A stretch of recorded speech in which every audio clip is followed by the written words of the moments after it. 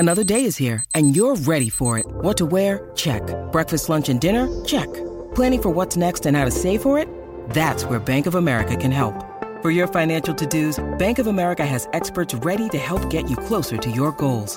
Get started at one of our local financial centers or 24/7 in our mobile banking app. Find a location near you at bankofamerica.com/talktous. What would you like the power to do? Mobile banking requires downloading the app and is only available for select devices. Message and data rates may apply. Bank of America N.A., member FDIC.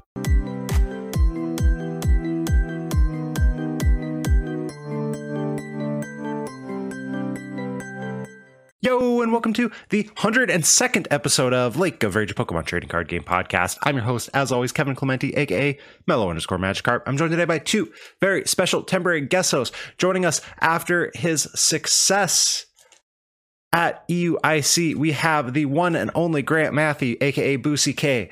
Boo, how you doing today? Doing great. A little tired. Had a wedding yesterday, but really glad to be here. Got my buddies here on the podcast, and excited to talk some Pokemon. Was it your wedding? No. One day. Cousin. Yeah. Someday. Next time. And that voice you heard is, so y'all, we reached out to Alex Szymanski, winner of EUIC. And he's always on the grind. He got the League Challenge. He got the League Cup. So unfortunately, we got to settle for the runner-up, the other guy, the person who had to read Alolan Vulpix on stream. And the person who might be going for second place in every IC now after accomplishing first place, the one and only Tord Reklev. Tord, how you doing today? Doing excellent. Thank you. Happy to be here, you know. And congrats on your League Challenge win yesterday, by the way. Thank you. You know, that one actually was the big one for me. That one meant a lot. You had to beat your mom. I was a nail biter. It was a really close one. So today we're going to talk a little bit about the EUIC for both of these players. Both of them made day two and had some good results. Obviously, we all know Tord got runner-up, but Grant did pretty okay himself. And then we're going to dive deep into Gardy and how Tord was able to innovate the deck along with same 60 with Robin Scholes and Nico Alabas, or Nico played 59 in the cup in the next day, but I'm going to assume you worked on the list together in some way, shape, or form. So how the group came to Gardy, the techs moving forward, any changes, things like that, of course. So EUIC recap. Grant, what did you play and how did you end up doing? I played Lugia, an old friend. I had Gardy built, and I'd watched a lot of Gardy, but I hadn't played a lot of it. And when it came down to it, I figured Lugia. I tested a few times online, and then a lot in person with George, and it just ran so smoothly. I was so shocked by how many times I was getting 2 Archeops out, you know, like barely missing a beat, which was crazy. Turns out that it still does brick a lot. Day 2 for sure, but day 1, I think there was only one time I got 1 Archeops out. And I still won. It was just like I just got to get it out to win the game, right? So Archeops, Tord told me to play the Yveltal. Yveltal was great. Just makes Mew so free. Usually Tyranitar does itself. You kind of bait them with the Lugia. They use all their tablets, and then you put the V-Guard on a T-Tar, and you basically win. But Yveltal made it extra free, especially with the fusion being kind of popular. I think I played 2 of them, and I hadn't played against that since Peoria, maybe. So being able to go back into a 1 prizer on their Meloetta was pretty cool. But yeah, it list ran fine. I ran a switch. Was really the only difference from what people were playing, I guess. So you're ready for the Mawile shenanigans? Yeah, and my first round was against Snorlax Doll. And my last card in the game, game 1, was Switch. And normally I would have, like, you know, I was playing for it, you know, try and do the element of surprise switch and then mill them out, but didn't get their game 1. Game 2, because it was the last card, I was able to hide it. Like, he didn't know I had Switch, and he looked at my hand like 3 or 4 times that game, and game 2, and didn't see it either time. And so I was able to pull it off to get a tie to start off. But yeah, other than that, they didn't try and stall me with any other decks. So it was kind of, useless, I guess, other than that. But we'll take that for 1 point. That 1 point obviously mattered to make day 2. But what'd you end up finishing overall?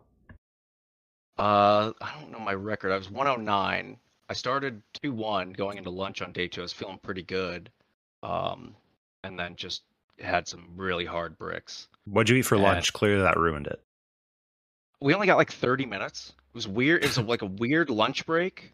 It was like a 30-minute break, and my game went to time, so it was really like a 15-minute break. So I don't think I ate. Got it. So they're just thrown off. The lunch break was that must there. Have been it. Yeah. Give us a full break or don't. So Lugia moving forward as a real quick, because I really want to play Forest Sealstone Lost Box, and I'm pretty sure it's a terrible play because Lugia is a good play. But moving forward, Lugia, do you think it's still a move? I think so. Yeah. I mean, I'd think in best of 1, maybe not, but best of 3, like you can scoop up real quick. I think what Tord was saying on stream when he made his tier list was finishing 3 games. I had no problem finishing 3 games, some went to time, but I got all my games done pretty much, other than Snorlax Stall, which was 2 full games. That's pretty good against a stall deck, like literally a stall deck that just sits there.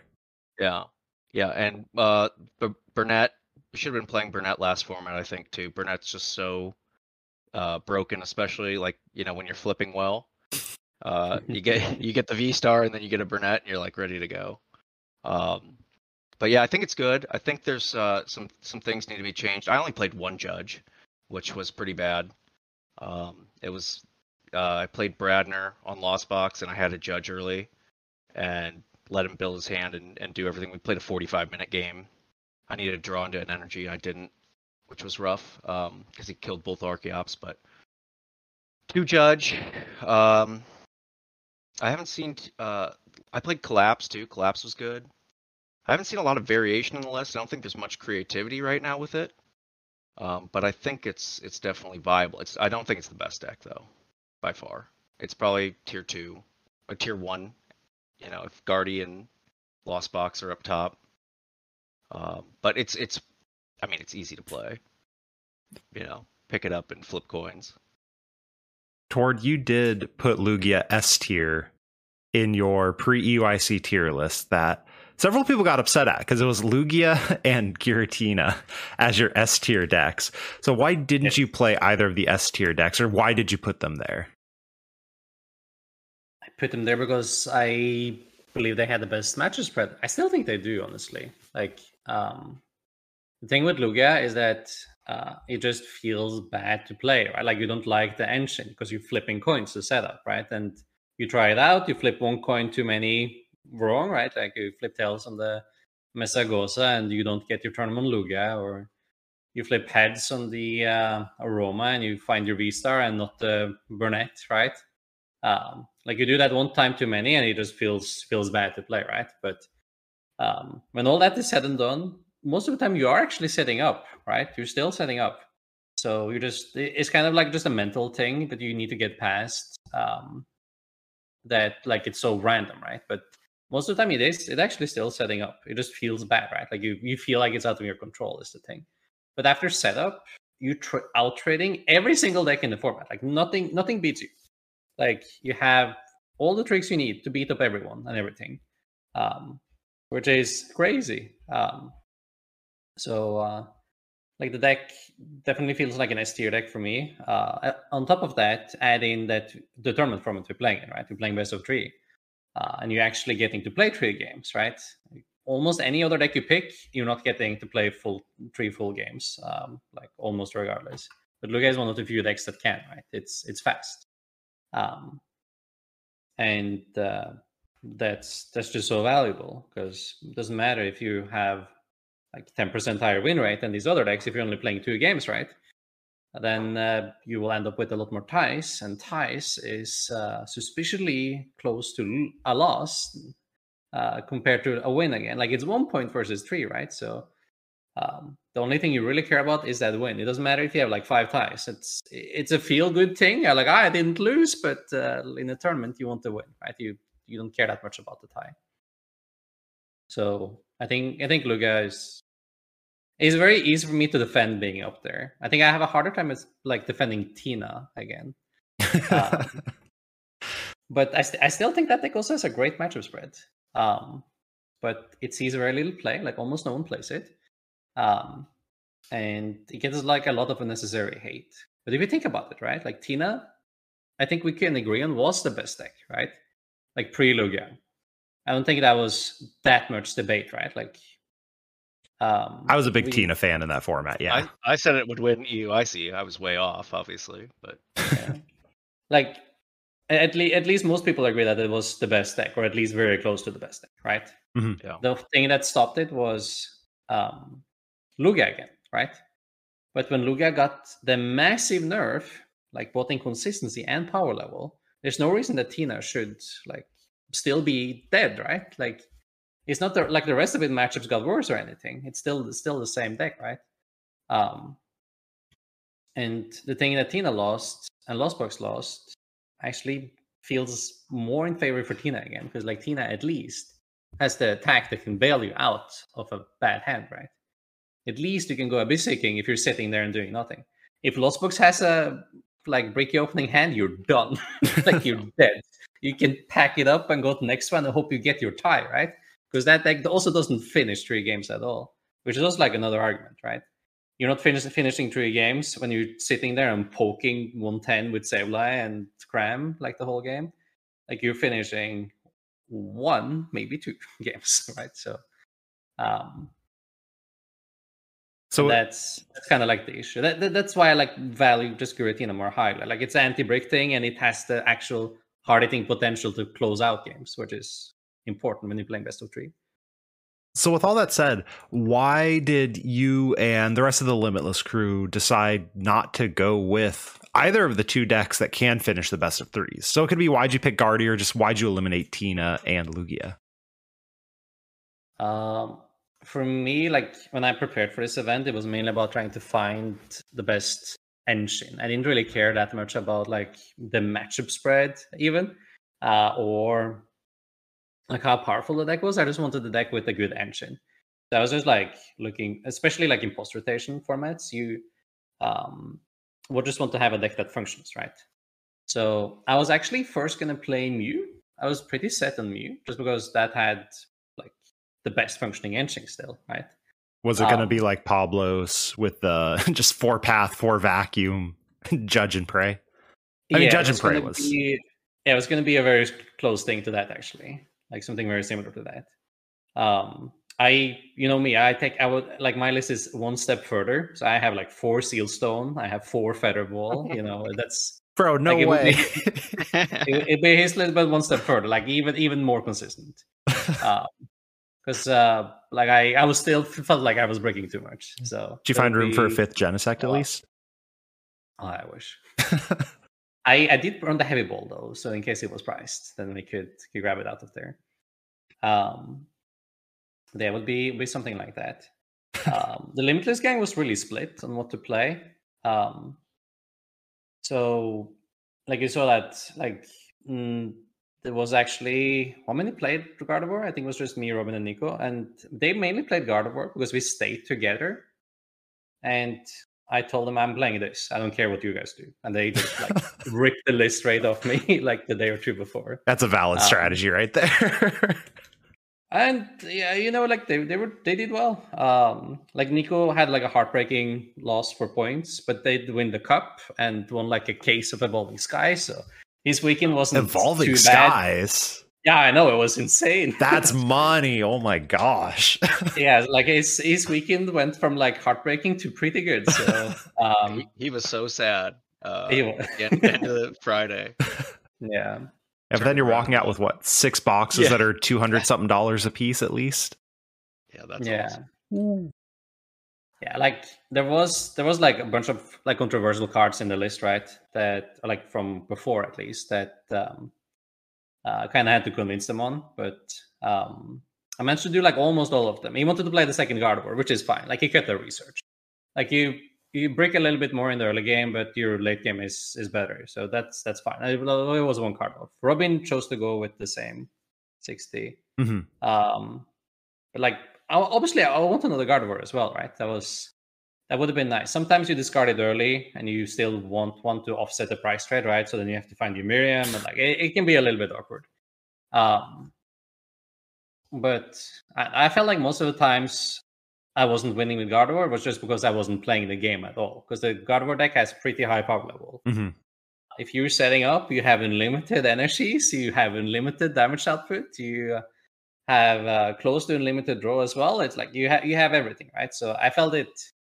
I just wanted to play it as least greedy as possible. That was also why the list didn't include Mewtwo, which could also be seen that like kind of suicide with so many expected lost box decks, and you're like slightly in favor against all of them, right?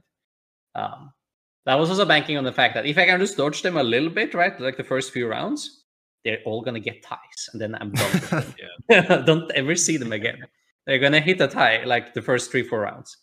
So like even if I see one in the beginning, right, like if like since it's a relatively close matchup still, if I can just like beat 1 or 2 of them and then just like, zoom past them, that was the strat, and then like never hit them again. And honestly it worked. I hit like 2 of them, squeezed past them, and then I never saw them again. Then I was done. They were starting to get the ties, and then I only hit like the hard hitting smash decks that I was prepared against. Was it not a concern then with that strategy that top players were going to bring Lost Box and you would eventually have to face them into Top Cut or, or that round 13, 14, because we did see Azul's group brought it and the Australian Brain Trust brought it and Bradner's group brought it, and most of them flopped miserably, which is why I'm trying to find literally anything else to play for Portland right now. But was that a concern of like, I'm assuming these top groups are going to bring it, I'm going to have to beat them? Or were you just like, meh, same logic? I mean, I played these decks to events before as well. I know how hard it is to not tie, right? So they are going to run into the same problem as well. Like even though they are all amazing players, right? It is difficult. Best person to do it was Pedro. His time management is also pretty unreal though. So it makes sense that he was the one that managed to get there with the Lost Box deck. I also have to give a shout out because I DM'd Pedro a couple days after. I was like, hey, your list is sick. Can I ask you some questions? And one of the questions was how. And he said, I 2-0'd a lot of people. Or I would 2-1 people because I would Mawile them and they would scoop on turn 2. Yeah. So in addition to being a great player, he has his chess knowledge. Chess clocks obviously are unforgiving. Yeah. But there's a third layer in there as well. Yeah. It's also like, even though you expect Lost Box to be the most played deck, right, there's still only one deck of all of them, right? And if the deck is still pretty close, I was not like I was going into the matchup completely dead and be like, I lose. I still had Collapsed, I had Penny, I had Cresselia, right? I had Double Candy, and a very aggressive engine. So I'm not sure if you guys tried it too much, but like it's surprisingly high amount of games you're doing the turn 2 Candy and attacking turn 2. And that's pretty difficult for Lost Box to deal with. Because from that point, you're trading even, but you have a ton of ways to like steal turns from them by, Collapse, Penny, Judge, Roxanne. Like you can steal attacks away from them. Yeah, that's definitely the deck is more consistent than I expected, and that seems like a stupid thing to say when it's like, well, it's a Tord deck, right? But I've been on the live ladder trying to climb Elo so I can face real decks eventually, but it's like, okay, I can learn Gardevoir while I beat up on people who have no idea what they're doing. And the amount of times you're like, all right, at least 3 Ralts. And then turn 2, you get off whatever attack is the best. You get the Cresselia, or occasionally you get the Guardy attack off, not the EX, but the Brainwave Guardy. That's a fun. Yeah. Like, all right, I can just smack anything right now. But yeah, it is much more consistent and a lot faster than it should be, given you play a 4-4-2-2 line. There's like a lot of cards that kind of bind the consistency of the deck together, though. Like you have the VP pass into Greninja, which is like you're straight on draw from a basic, right? You have the 4 Crystal into Mew, which like elevates your board state into Evolution, so you can still keep on drawing. And then like the final piece I found like was the Luminion, because then like you don't have to sack into one of your few research cards. Like you can't search out otherwise. It means that like any Ultra Ball can turn like any completely unplayable hand into a new one, right? Especially in the early game, that's big because then you have another like dig for 7 for VIP pass and stuff, right? It makes it pretty likely to see things. Especially say if you add your opening hand, you add the research, you add the ninja, you add the Mew, right? And like you drew half your deck, you should see a VIP pass or two. And set up properly. How like often is Luminion actually grabbing a research in the early game versus like that late game? I guess you would never need a worker because you can't grab it off path, but you need your Miriam or a boss or something like that. Like how often is it between early game consistency and the late game I need exactly what I need? I mean, obviously, if you're just a pro, you hit your research anyway, right? And you can save your Luminion for boss per game. That's obviously better, but there was a high amount of games. I was just like, oh, I'm so happy I have this stupid fish. I get to play this game. Hey, we don't accept fish slander here. Nothing.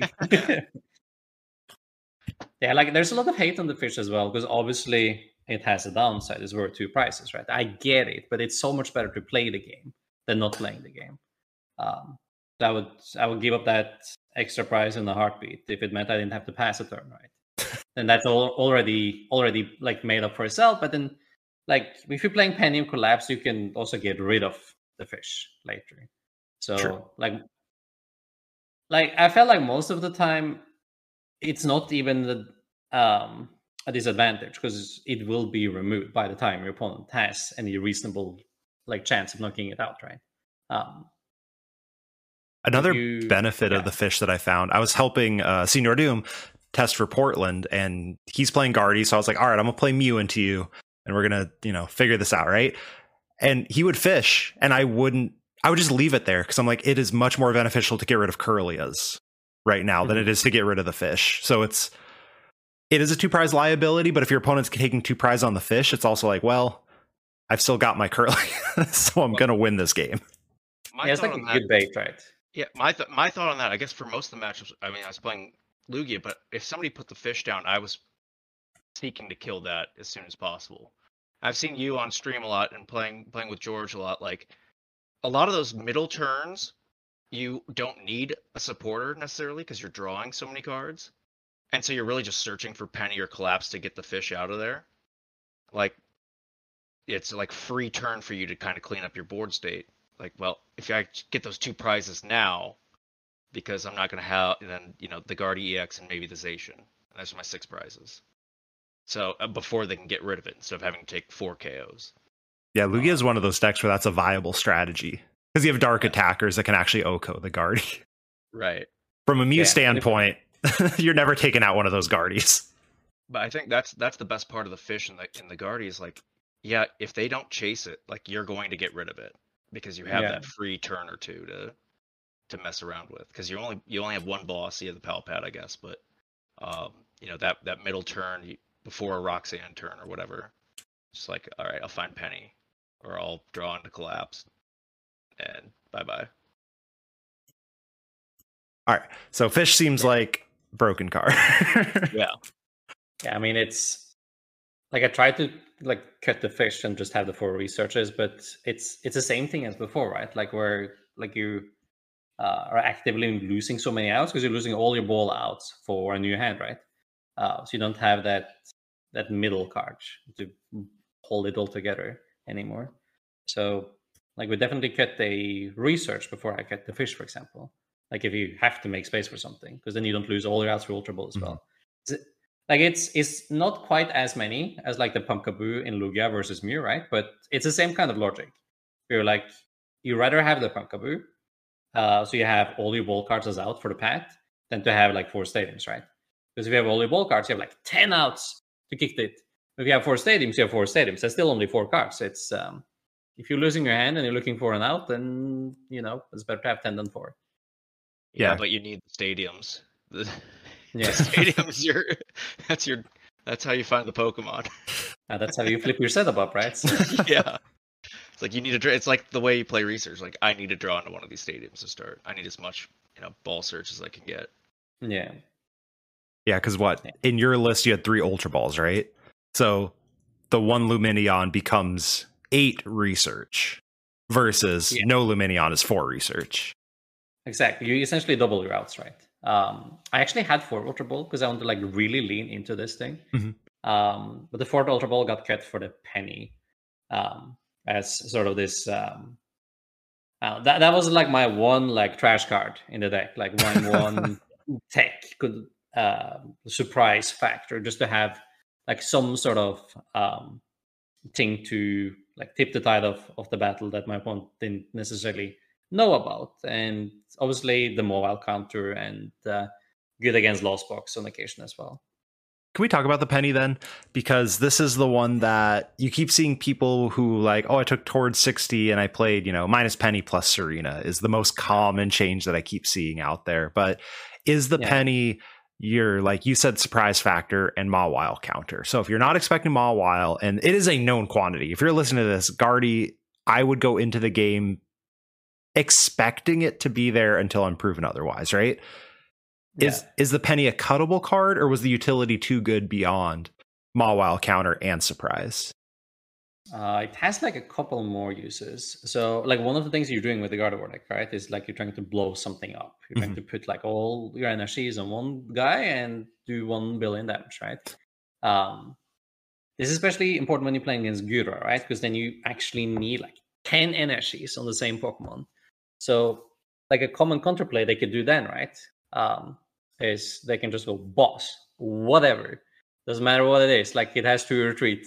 And then you sit there and you have 1 or 2 energy left. This is why I added the 12th energy as well. So that like you could actually get to 10 easier. Like not having the 4th crystal is obviously like slightly worse early game, right?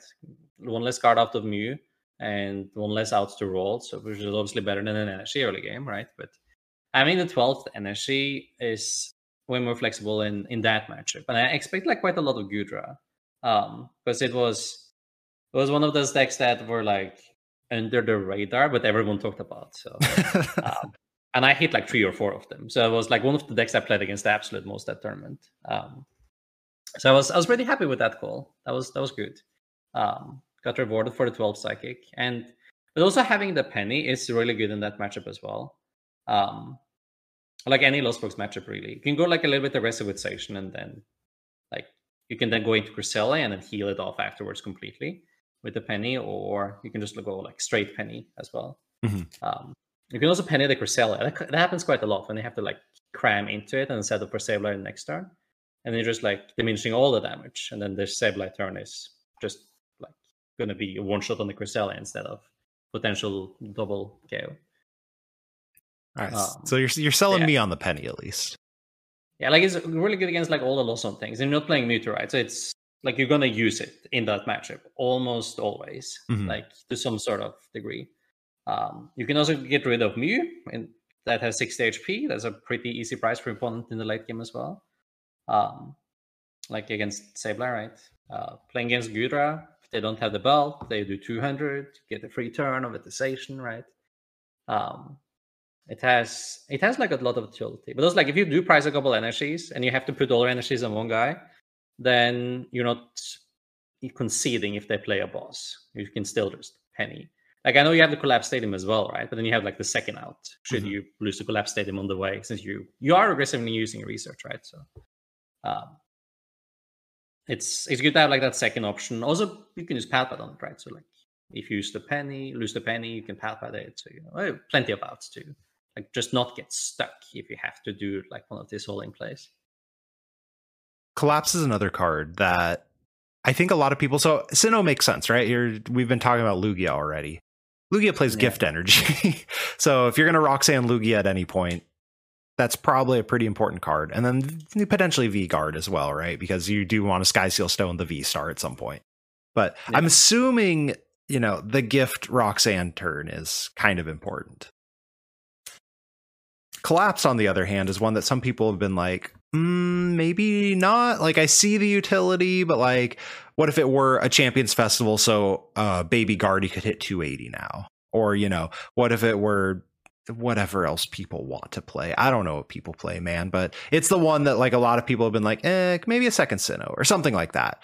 So is Collapse one of those cards that like, again, the situations are just too good to run something else? Or do you think there's viability if the meta shifts a little bit to running something else?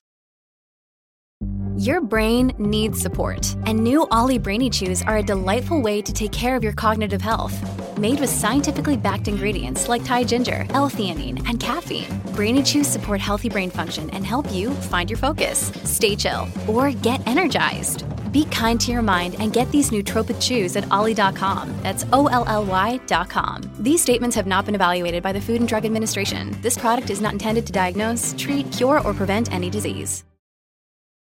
Yeah, I mean, for the most part, you just need a second counter stadium, right? Like you need enough outs to kick pats. Festival. Yeah, exactly.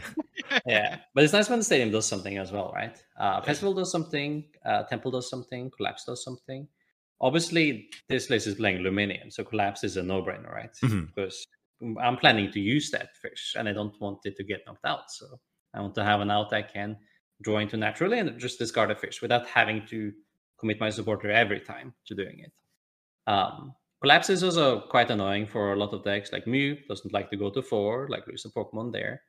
I will also say, because I was helping test the Mew Guardy matchup, it's really annoying when you only play Path of the Peak and Vacuums. But when you get Collapse and you're like, well, I can't Path and then draw a Genesect, so I'm just going to draw to 5 every turn for right now.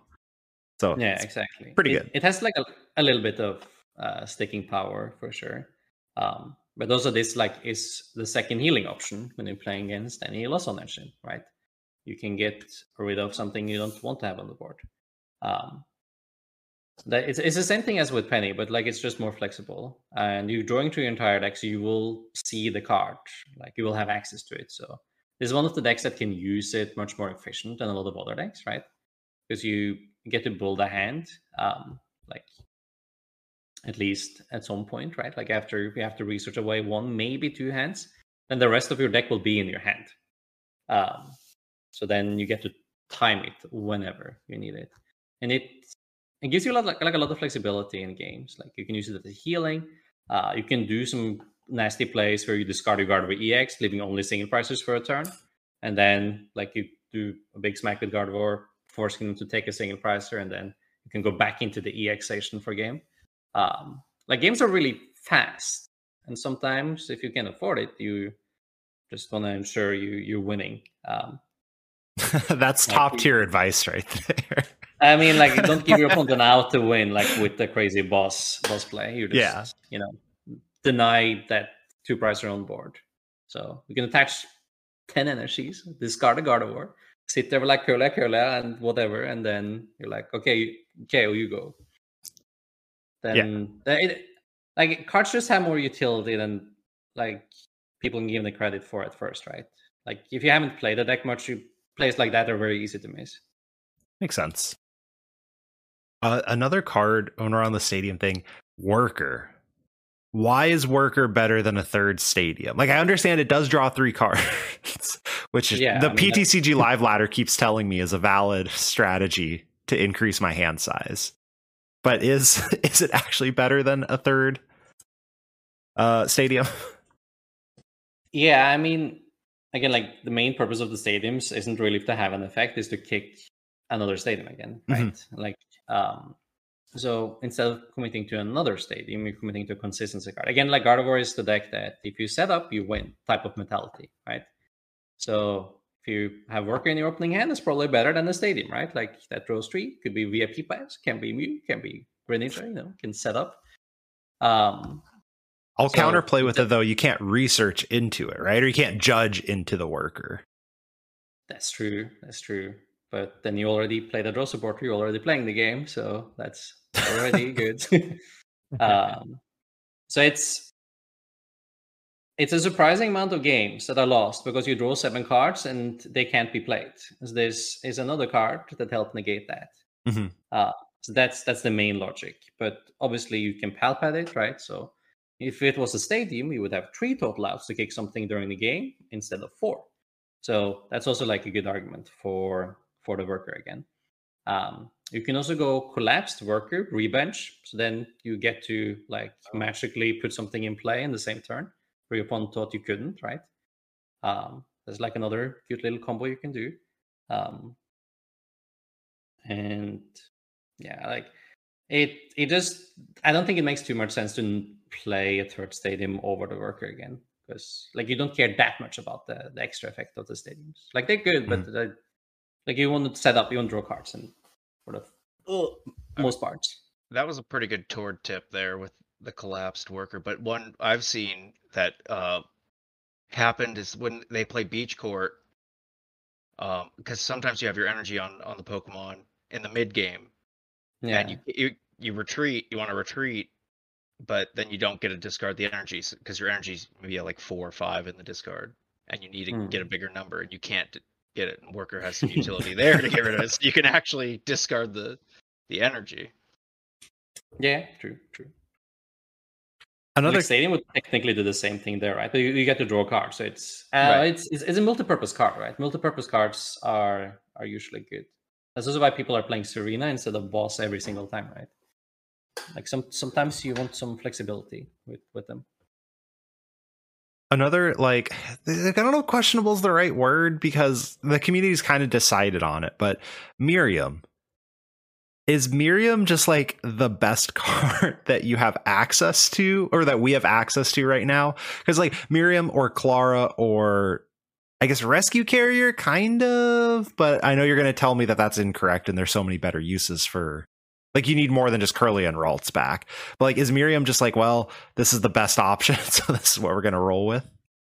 I mean, they're all good though. Like a bunch of lists were playing all 3, right? Like one of each, because they're all good at different points in the game and situations. I like Miriam over the other 2, since if like you have to choose, since it gets you everything, right? Yeah. You can grab 5. So if you only have 1 recovery card, that's like the most impactful one, right? That's good. But we come back to the I don't want to see an opening hand I break with, right? And Miriam, it draws 3. That's big. That means that like turn 2, you have a Curly, you have nothing, you have a Miriam. You can discard like bad Pokemon, Miriam it back and draw 3, and then you play a little bit more. So it's like it just bails some hands, in the early game.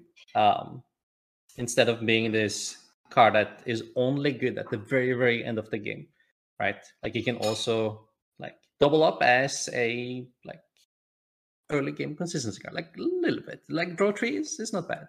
Even though you have to shuffle back in something, at that point your deck is so thick anyway, it's basically just like a free draw 3. So the same thing as worker when you use it for no effect in the early game. You can usually get some sort of value out of it.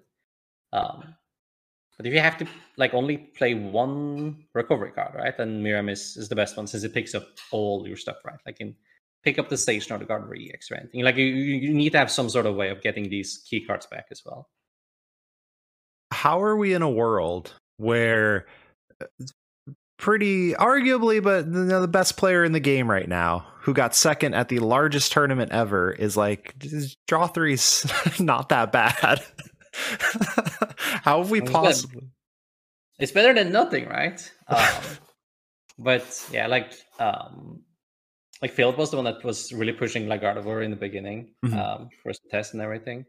But he was always very on the draw 3 supporter train. But as soon as I started playing Gardevoir with research, it felt so much easier to do things. So like the draw 3 cards are good as well because you get to build hand size, right? But like whenever you play a research, it just feels like everything just falls in place. You see enough cards, you go burn through your deck fast enough, discard enough energies that you get where you want to be fast enough. But obviously, like these plus 3 cards is also good, right? Like you get to build your hand, and then you have much more options for the following turns, and kind of force hand disruption a lot of the time too. I guess okay. Well, we'll say draw 3 is good. Why not? Yeah. Another card that was not in here that was like a staple in Japanese lists and a staple in our list, like moving into the format, was Arven. Oh yeah. Where did Arvin go, or did Arvin go just because you were like, all the tools kind of suck beyond Sky Seal Stone? I mean, it's a fine card. You can pick up candies. You get to turn to Candy Gardevoir. That's like mainly it. It's mainly like space issues. Most of the time, you just want to play another supporter. I think it's good for the turn 2 though.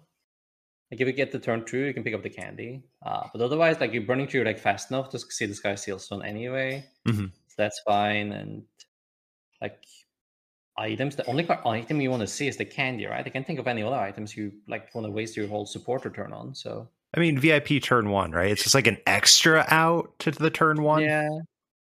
If I play a research, I probably fill my bench completely instead of grinding that one VIP pass, right?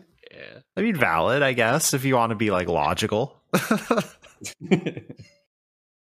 Nah, like I much rather have a research in the early game than an Arvin. Because like even though you hit the candy with Arvin, right? Like I think I'd rather take my chances on the research, just draw 7, because then you also have a much higher chance of evolving everything, and like you get to snowball even harder, right? Like you get the energies in discard pile, you get to evolve all the things, right? So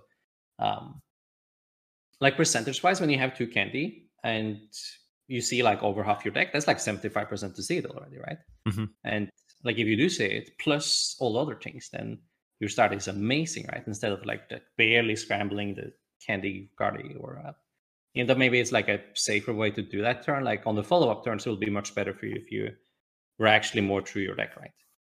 And have a better setup. I think another thing that I wanted to get to on the list is Alolan Vulpix techs. Now, whether or not if you're going to Portland or Sao Paulo, I think it is the same weekend, not next weekend, but the weekend after. If people wanted to tech for Alolan Vulpix, do you think like no memory skip plus Roxanne is fine? Would you play, Escape Rope? What else? Path of the Peak technically would be an option. Mimikyu EX would be an option over the second Zacian. Like, whether it's worth teching for or not, do you think you need an extra tech beyond memory skip? Or is it worth, which of those cards? Or something else? You can leak here, because I know you don't have another tournament for a while, I think, unless I'm missing something. No, I'm gonna play Malmö Regionals, and I'm playing NIC, and NIC is already with next set. So yeah, I put all my effort into this one. that was it. I honestly I wouldn't bother. I wouldn't bother taking for it, especially since it's in the spotlight. Then everyone else can do that for you. It's fine. Don't bother. Let everyone else add the rope and stuff. And if no one bothers, just let it win another one. It's fine. Yeah. It's whatever. I did buy a Mimikyu EX yesterday. Yes. I tried the Mimikyu over the second station because it seemed like most of the time it shouldn't matter too much, right? But like you're not able to use the Sky Sealstone on the Mimikyu is actually quite a bit of a handicap in all the matchup where Sky Sealstone actually works. Mm-hmm. And the Mimikyu is also a lot worse in all the Lost on Engine matchups, because one of the best plays you can do against anything with Comfy basically is bench station, you attach to it, you charge it, and if they go the turn one cram on anything, you get the response. Mm-hmm. So you don't have to hit the candy, you get the immediate response while you set up behind it, and then you have this distraction in the active as well that they're thinking, I need to do something with this, right? I'm forcing more research out on them. Forcing them to find another cram, like they need to do stuff, right? So the turn to station is really good, and obviously Mimikyu doesn't do that, right? Mm-hmm. So the double station is good for the Lost on Engines and for anything Sky Sealstone. And if you start adding decks together, that's like almost all of them. So that I don't really feel the Mimikyu anymore. All right, that's valid. Grant, when you look at this list, is there anything else that I'm missing? That way I don't get angry DMs. No, but I do want to ask while we're talking about Alolan Vulpix counters. Okay, game 3. You guys obviously hear the crowd. I want to talk through that. What was in your head? Because obviously you both prized something. So yeah. they showed Alex first, and then they showed you, and you played around like you knew what you had, but you didn't know that he had it. So what was going through your head through all that? I mean, I was pretty sure we priced one of the Vulpix pieces when we put down prices. It was quite obvious. I'm not even sure if I had put my prices by the time they were everyone had started screaming. I was pretty sure it was something in his prices that was off here. And it was quite early as well, so like you could kind of deduce that it was like in the top somewhere. But I don't know. Like I could have banked on the fact, right? That it was like up there, and just like ignore the Vulpix the whole game, right? I assume by this point you knew that it was a 1-1 line, correct? I mean, yeah, I had this list. Like I didn't do that much homework, but the homework I did was like at least checking the 60 he played before we started playing. Good. I didn't play the matchup much at all, but I did check the 60 he was playing. Bro, the bravery, what? I didn't even test it. Yeah, did somebody look it up and watch the stream and count the 60? I remember we were talking about that. Like, we get somebody to go fetch it, you know? Watch Yeah. count it. Yeah. I was like Nico and the boys that did that one. They got the 60 ready to go, and I took a look, and it was the 1-1 Vulpix. I mean, it looked very doable. Like it definitely felt like a relatively close one. Like I only had one switch, right? So even if he revokes, then I get to promote something else. So it was all about like, can I hand disrupt, use my rolls, and can he find the switch? Right. Yeah. That was the big one. Unfortunately, he did though. It felt very doable. Like I think like the Vulpix decks you're usually not supposed to beat are the ones that plays like Espen VMAX and the it's a tool, the Poncho. Yeah. And just like start jamming those on, then you have a problem. Then you're losing. And like you don't really have many outs. So can you confirm or deny you chose not to practice the matchup? Are you now going for second place at every IC? Yeah, I mean, I'm a collector, right? So I need I need all the silver trophies now. Obviously, it was on purpose, right? I can mention like game 3 as well. Like game 3 was going really well, right? Like he obviously had something priced, and my setup was godly. I was drawing really, really well. I had everything I wanted basically. Like my first research was awkward because I had to discard Miriam, and my Palpad was priced, so that was scary. But I honest to God, I thought Palpad was in the deck. Like I thought when I did my price check, Palpad was in there. So like when I made the decision of like discarding my attackers, right? My station. Mm-hmm. I thought it was in there. And then when I used that Ultra Ball and it wasn't, I started panicking. I was like, there's no way. How did I do that? I was also like pretty stressed on time because I had been warned already by the judges to like pick up the pace. Mm-hmm. So I didn't want the final to end on double price penalty. I was like terrified of that. That would be pretty silly. That would, as a viewer, that also would have just been so upsetting because from top 4 on, I was rooting for everyone because I love all of you. But yeah, there was no way a double prize penalty for anyone would have been a fun. Yeah, I couldn't let it go to that. So I was just like really scared of like slowing down at all. So I was trying to like keep a really fast pace so they couldn't do anything about it. Like have this weird penalty. But I just played that one turn poorly. So it was the turn where I played Ultra Ball. I discarded Station. I realized that the Palpad is not there. Like start panicking a little bit, and then on top of it, I choose to go after the Vulpix with the Station again. So now, like I effectively lose both my good one-shot options and my Gust effect. So now I have like no option to take a knockout next turn, and then I just lose the price trade. Mm-hmm. It was like a pretty terrible turn, a pretty horrible throw. That like if I do almost anything different here, I should win that game with the Vulpix priced. It was not great. I'll probably remember that turn for like, forever. But you know it happens. trying to stay positive and look at the whole tournament as a whole, right? I mean, speak for yourself. I've never misplayed before. I haven't misplayed on stream ever. I know that. Okay, that is technically true for me as well. Right. I mean, the whole tournament as a whole, right? Then I have to be really happy, even though like I could have gone all the way if I just like managed to like stay focused at that one extra turn. Otherwise, I feel like I played it pretty well. I'm pretty satisfied with everything I did. But it was that one turn. You played black sleeves in the finals. Oh yeah, I ran out of yellow sleeves. So Yeah. for like top 8, I was notified by the judge that I had to do a resleeve.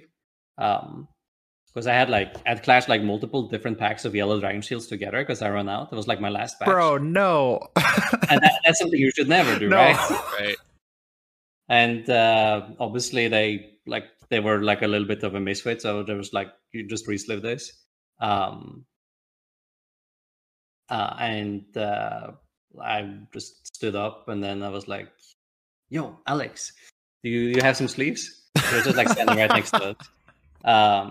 And he did. He was like, "Are these okay?" I was like, "Perfect, I take them." And I just resleeved and we played, and we never looked back. They shuffled well though. It was good. I think it was black katana, so Yeah. they were Well, nice. katanas are nice. Well, that's the one thing you can do with them is mix and match boxes because the color is pretty consistent.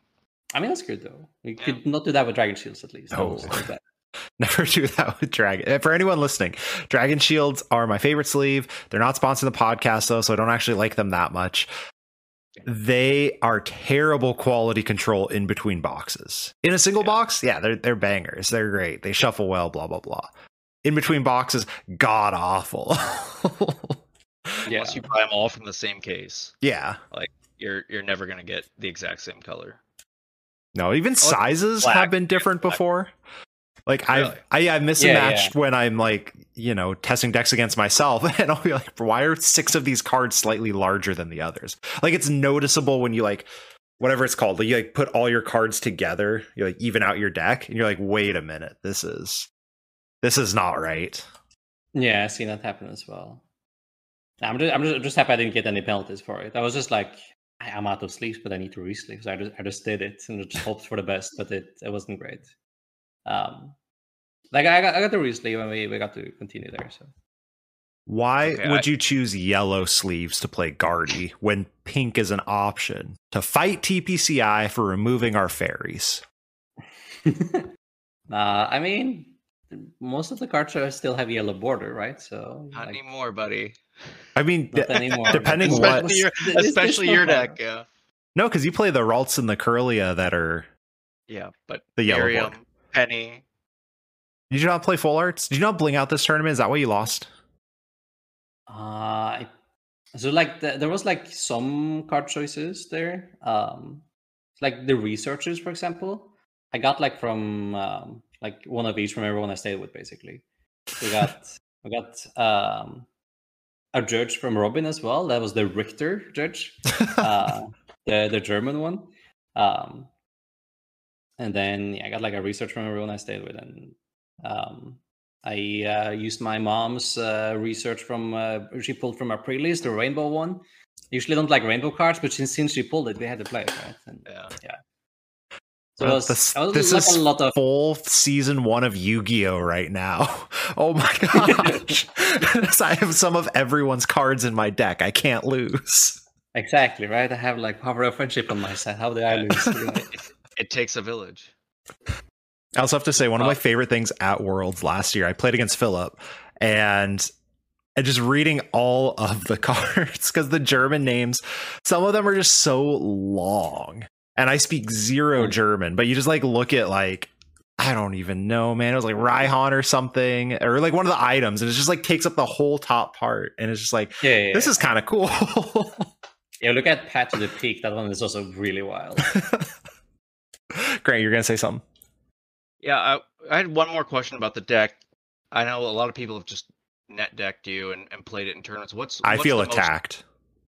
What's the most cuttable? Yeah, what's the most cuttable card? If somebody wants to put one tech in there, something different. I mean, like people kind of already did it, I think. So like Penny is not like 100% necessary, but it's good, right? It's good. Yeah. The Fort Research is also fine. Fine is a Cool. very hesitant Fine thing if there. you leave the penny in, because you're Yeah, I mean probably you. Luminion for the research then, because Yeah, like you definitely cut like a research before you cut the Luminion at least, right? For the reasons we talked about earlier. Like Fort Research is okay. Like you go from 8 outs to 7, which is okay. It's not 16. It's true. It's that it was already kind of low, right? So, but it's also like it's not only about finding one. Sometimes it's like finding it naturally is really good, right? Like not Right. having to use the fish. If you have it already, you can ultra ball for a basic and then use the research, and then don't even have to find a collapse, right? It's like using it naturally is really valuable. It was like the same thing with Bridget and Sora, right? Like it was much better playing Bridget naturally and was to use Tapu Lele to pick up a Bridget. So same logic there. You get to put more good stuff on your board. I mean, Energy Drive and a Buzzwole is pretty fun. I mean, yeah, that's true. The occasional you'd want the Lele on the bench. So moving forward, and this is for both of you, you both did well at EUIC. You both, have proven that, hey, I've got a grasp on the post-rotation format. Moving forward into Portland, and I'm going to keep calling it Sao Paulo. I know it's in Brazil. There is a regional in 2 weeks. What do you think are the decks to beat, or the decks that people should be testing against? Like the top 3, like, okay, after UIC, these are the decks. Grant, share yours first so Tor doesn't influence your answer. Yeah. Well, I think best of 3. I mean, I'd still fear. I'd have a game plan against Lugia and Mew. I mean, that's just always something I think you can kind of bank on. You know what Lost Box is, so you can expect either a long game, a brick, or your opponent making a mistake at some point. They're gonna have a tough decision, and once they make that wrong one and they know it, then they throw themselves. Like they'll be tilted, and that's you can rely on that at least one game. So if you get more than one game, you can maybe get the tie out of it. But it's unreal how true that is about Lost Box too. And that's why I don't want to play it, because I know I'll make that mistake, and I know I'll get tilted because I'll remember it, and I'll be thinking about it like if I only didn't do this. And rather than if I had only flipped heads. I think there is some nuance to the sequencing of the coin flipping and all of that for Lugia. But that being said, like at least you can say it wasn't my fault. Yeah. You hold the 2 cards in your hand or the 5 cards in your hand off course, and you make the wrong mistake. You're gonna sit on it and think about it. And you can use that to your advantage when you see your opponent do that. So I think those 2. I think a lot of people still try and play Guardy. I guess we've seen people are messing with the list a little too much. There's still the Mewtwo version, which is good, I guess, in some matchups. But I kind of go along the same line as hopefully they brick, or it's a come from behind type deck. You don't really do much the first turn or 2, and you could feel like you're on your heels. And if you can just press the gas, you can really put the pressure on Guardy. So yeah, I'd say Mew and Lugia for sure, best of 3. Popular decks, everyone already has the cards by now. Should be popular. I guess another one, and we only mentioned it briefly, and it was at the end of our discussion at EUIC with the second one with Christian, was Gudra. Gudra's still popular, and the iCaterpie group brought it had 2 choice belts and 2 temples, and I was not prepared for that.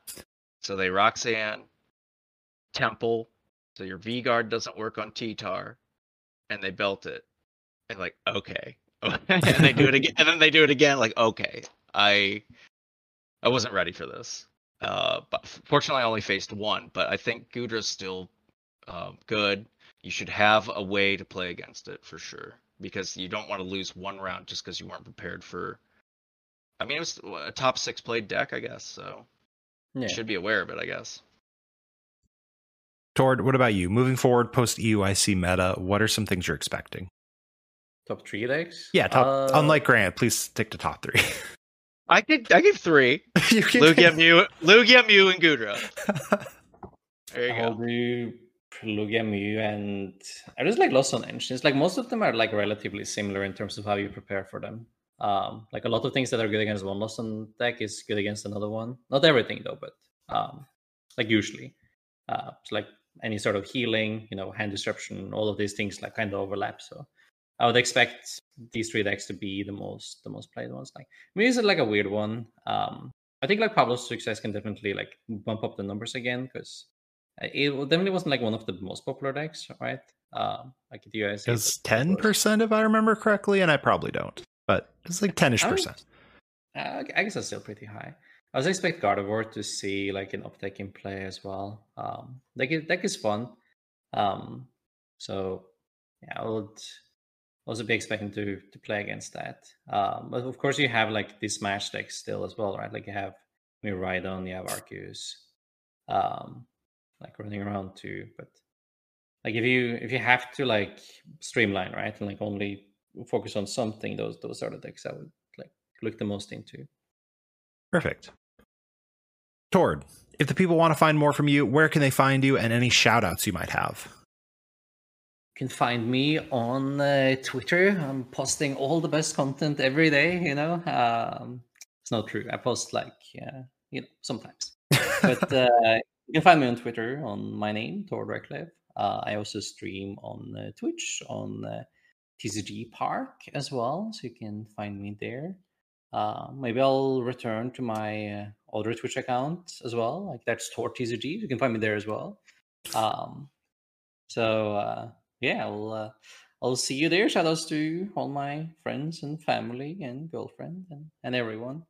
Like let's drop the names because then I'm just gonna forget some and then I'll be bad. So, but like all of them and everyone's sending me messages. I appreciate you all so much. So yeah, let's leave it at that. Thank you. Grant, what about you? Where can the people find you, or any shout outs you have?